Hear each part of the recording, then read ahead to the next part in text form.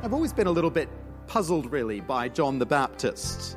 What was his role? Why was he important?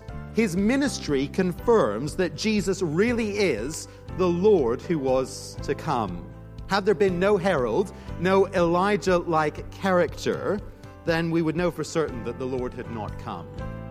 Welcome to Encounter the Truth with Jonathan Griffiths. And Jonathan, I'm glad you brought this point up because I've kind of had some questions about John the Baptist myself. And why was he so necessary? Why was that Elijah-like character needed?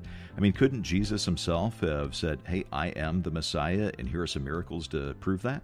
Well, I guess he could have, and maybe we would have been satisfied with that ourselves. But interestingly, the Old Testament sets out the expectation that when the Lord's Savior, the Messiah, comes as promised, there will come ahead of him a herald who will announce his arrival. And John the Baptist, he fits the profile of that herald perfectly. And so he is an added confirmation that Jesus is indeed the Messiah sent from God. So was his only role really to just simply say Jesus is the Messiah, or was there more to John's role than just that? Yeah, that's a good question, Steve. I mean, certainly he was introducing, announcing Jesus and confirming his identity, but he was also calling the people to respond rightly to Jesus, to be ready for him to come. And the core of his response was a core really to repent, to turn from sin. The Lord Savior, the Lord himself is coming, and the one thing we've all got to do, the people of old and us today as well, the thing we've got to do is turn from sin, because the Lord himself is coming. Well, we're going to continue to look at this in today's program. If you can, grab a Bible, open it to Matthew chapter 3, as we begin a message called An Unsettling Arrival. Here is Jonathan. We as a family live in a village just south of Ottawa. It's normally a pretty quiet and sleepy place, but Thursday brought unusual excitement. A motorcade of official cars with tinted windows swept into town, with the national media in tow. As the cars pulled up outside a local cafe, it was clear that someone important had arrived. And then, sure enough, out stepped the Prime Minister and his entourage for a brief visit and a meet and greet over coffee. A grand entrance, an important arrival. The excitement was almost more than the village could take. Facebook was positively buzzing with the news. We've been seeing over recent weeks how the Old Testament is a great book of promise, pointing forward to a great arrival, the arrival of the Lord Jesus Christ. Our particular focus this morning is on the announcement of Jesus' coming and the work of John the Baptist in preparing the way for him. John has a brief but a very vital role in the ministry of Jesus and the story of Jesus. The spotlight is on John but for a short time, and then he largely disappears from view. But if John's ministry has two central functions in these verses, we might summarize them like this. John's ministry acted as both a witness to the Lord's arrival and a warning concerning that arrival. Let's consider first John's role as a witness, and here we focus on verses 1 to 6. There was in the Old Testament a clear strand of promise that the Lord himself would come to rescue his people and to judge his enemies. And attached to that promise was the clear expectation that before the Lord arrives, there would be a herald, there would be a prophet, an announcer who would tell everyone to get ready for his arrival. And Matthew wants us to know that John the Baptist was indeed the promised herald of the Lord. Verse 3, this is he who was spoken of through the prophet Isaiah, a voice of one calling in the desert, prepare the way for the Lord, make straight paths for him. Those words from Isaiah chapter 40 speak of the day when the Lord will come to bring comfort and salvation to his people. And they tell us that the Lord's herald will announce his coming, so that we know that the Lord is soon to arrive. When the Lord's herald shows up in the wilderness, then we know that the Lord is on his way. We're told elsewhere in the Old Testament that this prophetic figure, this announcer of the Lord's arrival, would come in the tradition of Elijah, the great prophet of old, the famous Old Testament prophet. So, for instance, in the book of Malachi we read, "See, I will send my messenger who will prepare the way before me. Then suddenly the Lord you are seeking will come to his temple." And then later on, "See, I send you the prophet Elijah before that great and dreadful day of the Lord comes." So before the Lord arrives, a prophet like Elijah, in the tradition of Elijah, presumably not Elijah himself, he's been dead for some time, a prophet in Elijah's tradition will come. Now, Elijah was a kind of distinctive character. He couldn't really be missed when he was around. We're told in the book of 2 Kings that he was a man with a garment of hair and a leather belt around his waist. And of course, Matthew's description of John the Baptist practically quotes those words from 2 Kings. Verse 4, "John's clothes were made of camel's hair, and he had a leather belt around his waist." It's normal, of course, for major events in world history to be marked by clear signs. This week saw the death of the British journalist Claire Hollingworth at the age of 105. Hollingworth was taken on by the Daily Telegraph newspaper as a correspondent based in Poland in August of 1939. A week into her new job, she was driving near the German-Polish border and noticed that some large screens had been put up in a valley. And as the wind blew, one of the screens was kind of blown back momentarily, and it revealed to her sight thousands of German troops, tanks, and artillery positioned to invade Poland. The next day, the Telegraph ran the front page story, telling the world that Germany was poised for war. 1 week into her journalism career with the Telegraph, Claire had landed the biggest scoop of the 20th century, the imminent outbreak of the Second World War. The presence of troops and tanks and artillery, well, they were a sign, clear as day, that war was coming, and the world would never be the same again. The arrival of John the Baptist on the scene in the Judean wilderness, well, that was a sign of a very different kind of event, but it was a marker of a seismic shift in world history. The Old Testament had promised that a herald, a distinctive herald in the wilderness, like Elijah, would appear. And when that herald appears, we know that the Lord is coming. I've always been a little bit puzzled, really, by John the Baptist. What was his role? Why was he important? Well, the basic answer from our passage on one level is simply this. His ministry confirms that Jesus really is the Lord who was to come. Had there been no herald, no Elijah-like character, then we would know for certain that the Lord had not come. Part of Matthew's agenda in this opening section of his book is to demonstrate to us that Jesus truly is the Savior and King promised in the Old Testament. He knows his readers are going to be interested in seeing proof, and they need to be convinced that Jesus really is the promised one. And we've seen over the last couple of chapters in Matthew that he really has worked hard to show us that key promises and key expectations of the Old Testament are fulfilled in the arrival of Jesus. He's almost been working through a list of key promises and expectations and ticking them off one by one as a sort of identifying list of the Lord's Savior. Tick, tick, tick. Yes, Jesus must be the real deal. And the presence of a forerunner, a prophet like herald, well, that is one more big crucial tick in the process of proving that Jesus really is who Matthew says he is. Every week we have folk with us who are investigating the claims of Jesus Christ, but not yet committed as followers of his. And if that's you this morning, if that's where you are, let me encourage you to take John the Baptist and his role as one more piece of crucial evidence to consider. And let me urge you to consider carefully where the evidence points and what it adds up to concerning the identity of Jesus.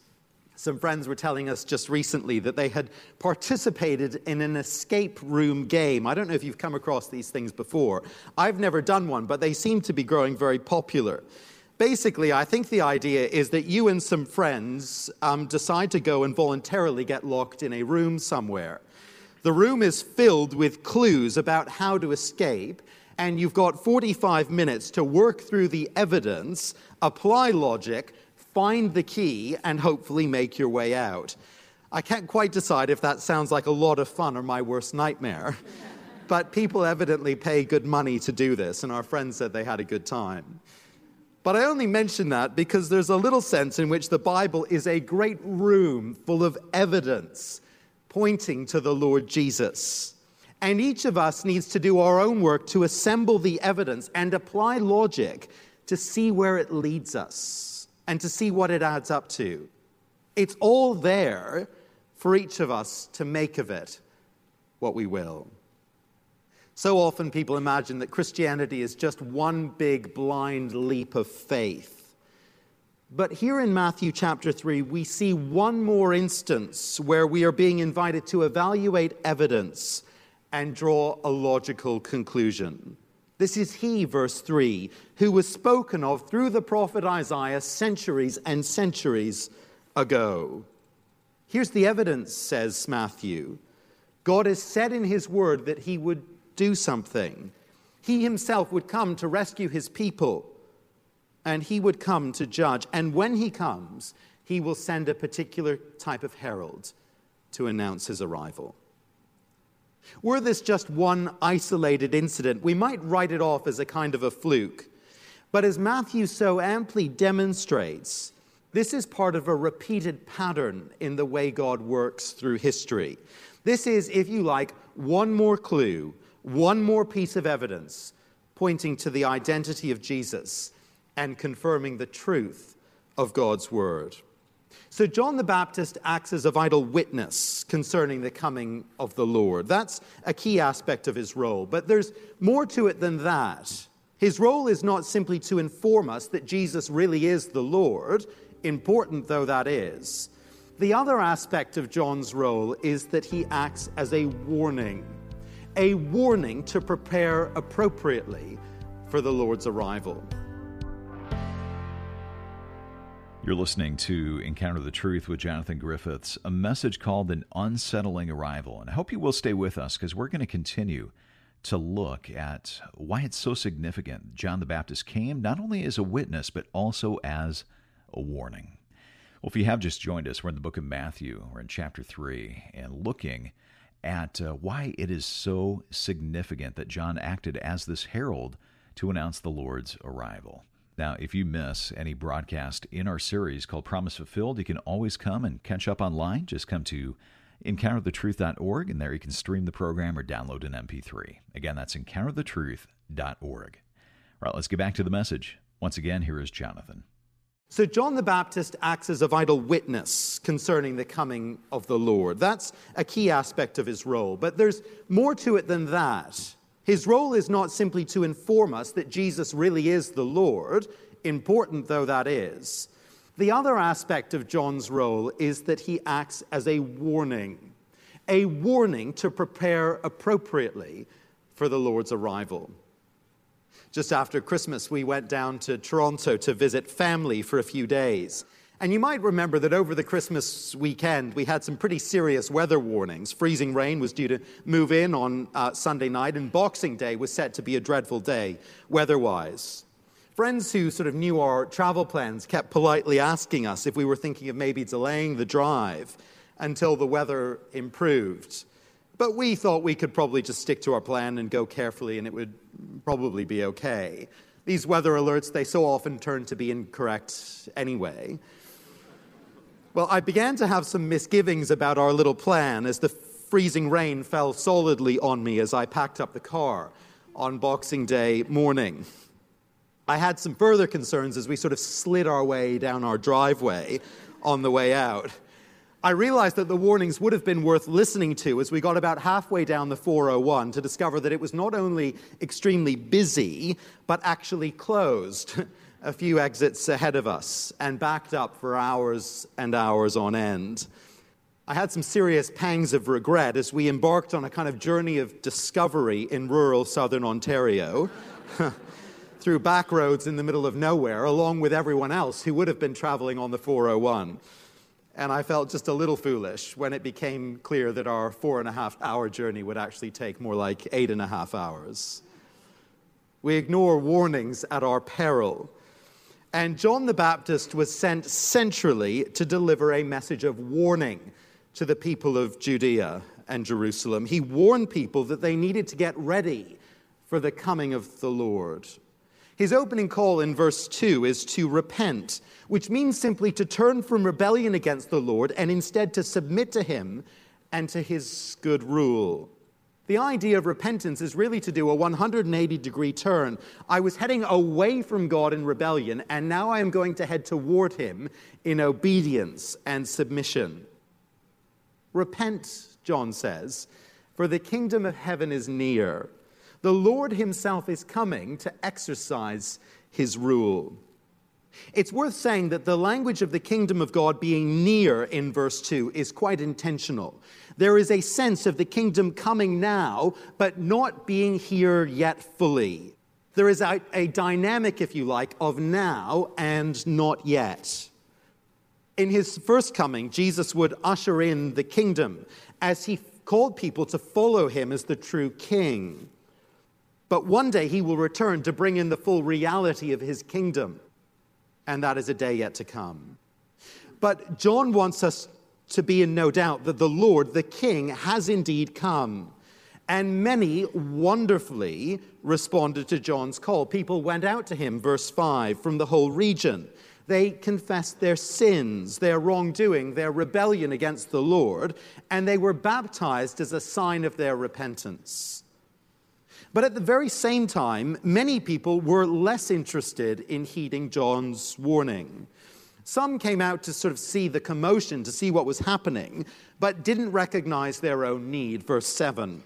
But when he saw many of the Pharisees and Sadducees, two of the major parties within Judaism at the time, when he saw them coming to where he was baptizing, he said to them, "You brood of vipers, who warned you to flee the wrath to come? Produce fruit in keeping with repentance."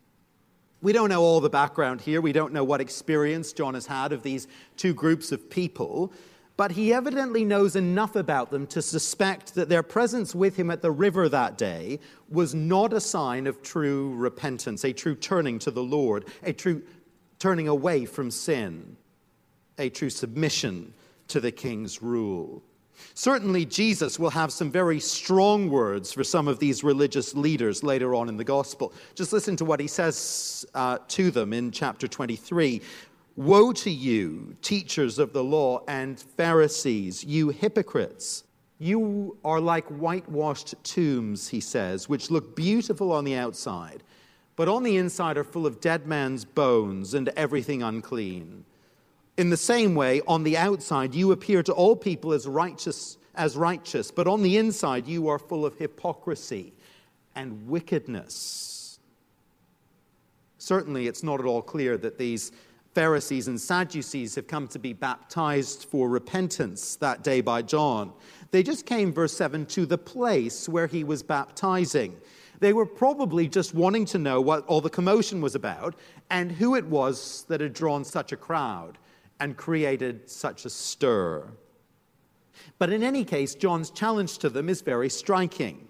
He doesn't say to them that there's no hope for them. He doesn't write them off entirely, even though he calls them a brood of vipers. He simply says this: produce fruit in keeping with repentance. And that is a fascinating charge to give them.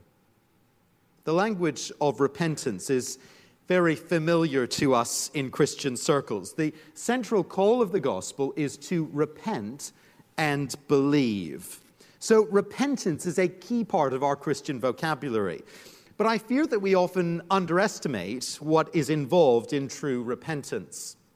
Very often, I think we can reduce the idea of repentance to the act of saying sorry, and perhaps saying it with a degree of sincerity. Saying sorry and really meaning it, at least for a time. We imagine that all will be well with us and the Lord because we've felt genuinely sorry for a moment, or for a day, or for even a week, and we prayed a very heartfelt prayer. But John insists that true repentance is more than this.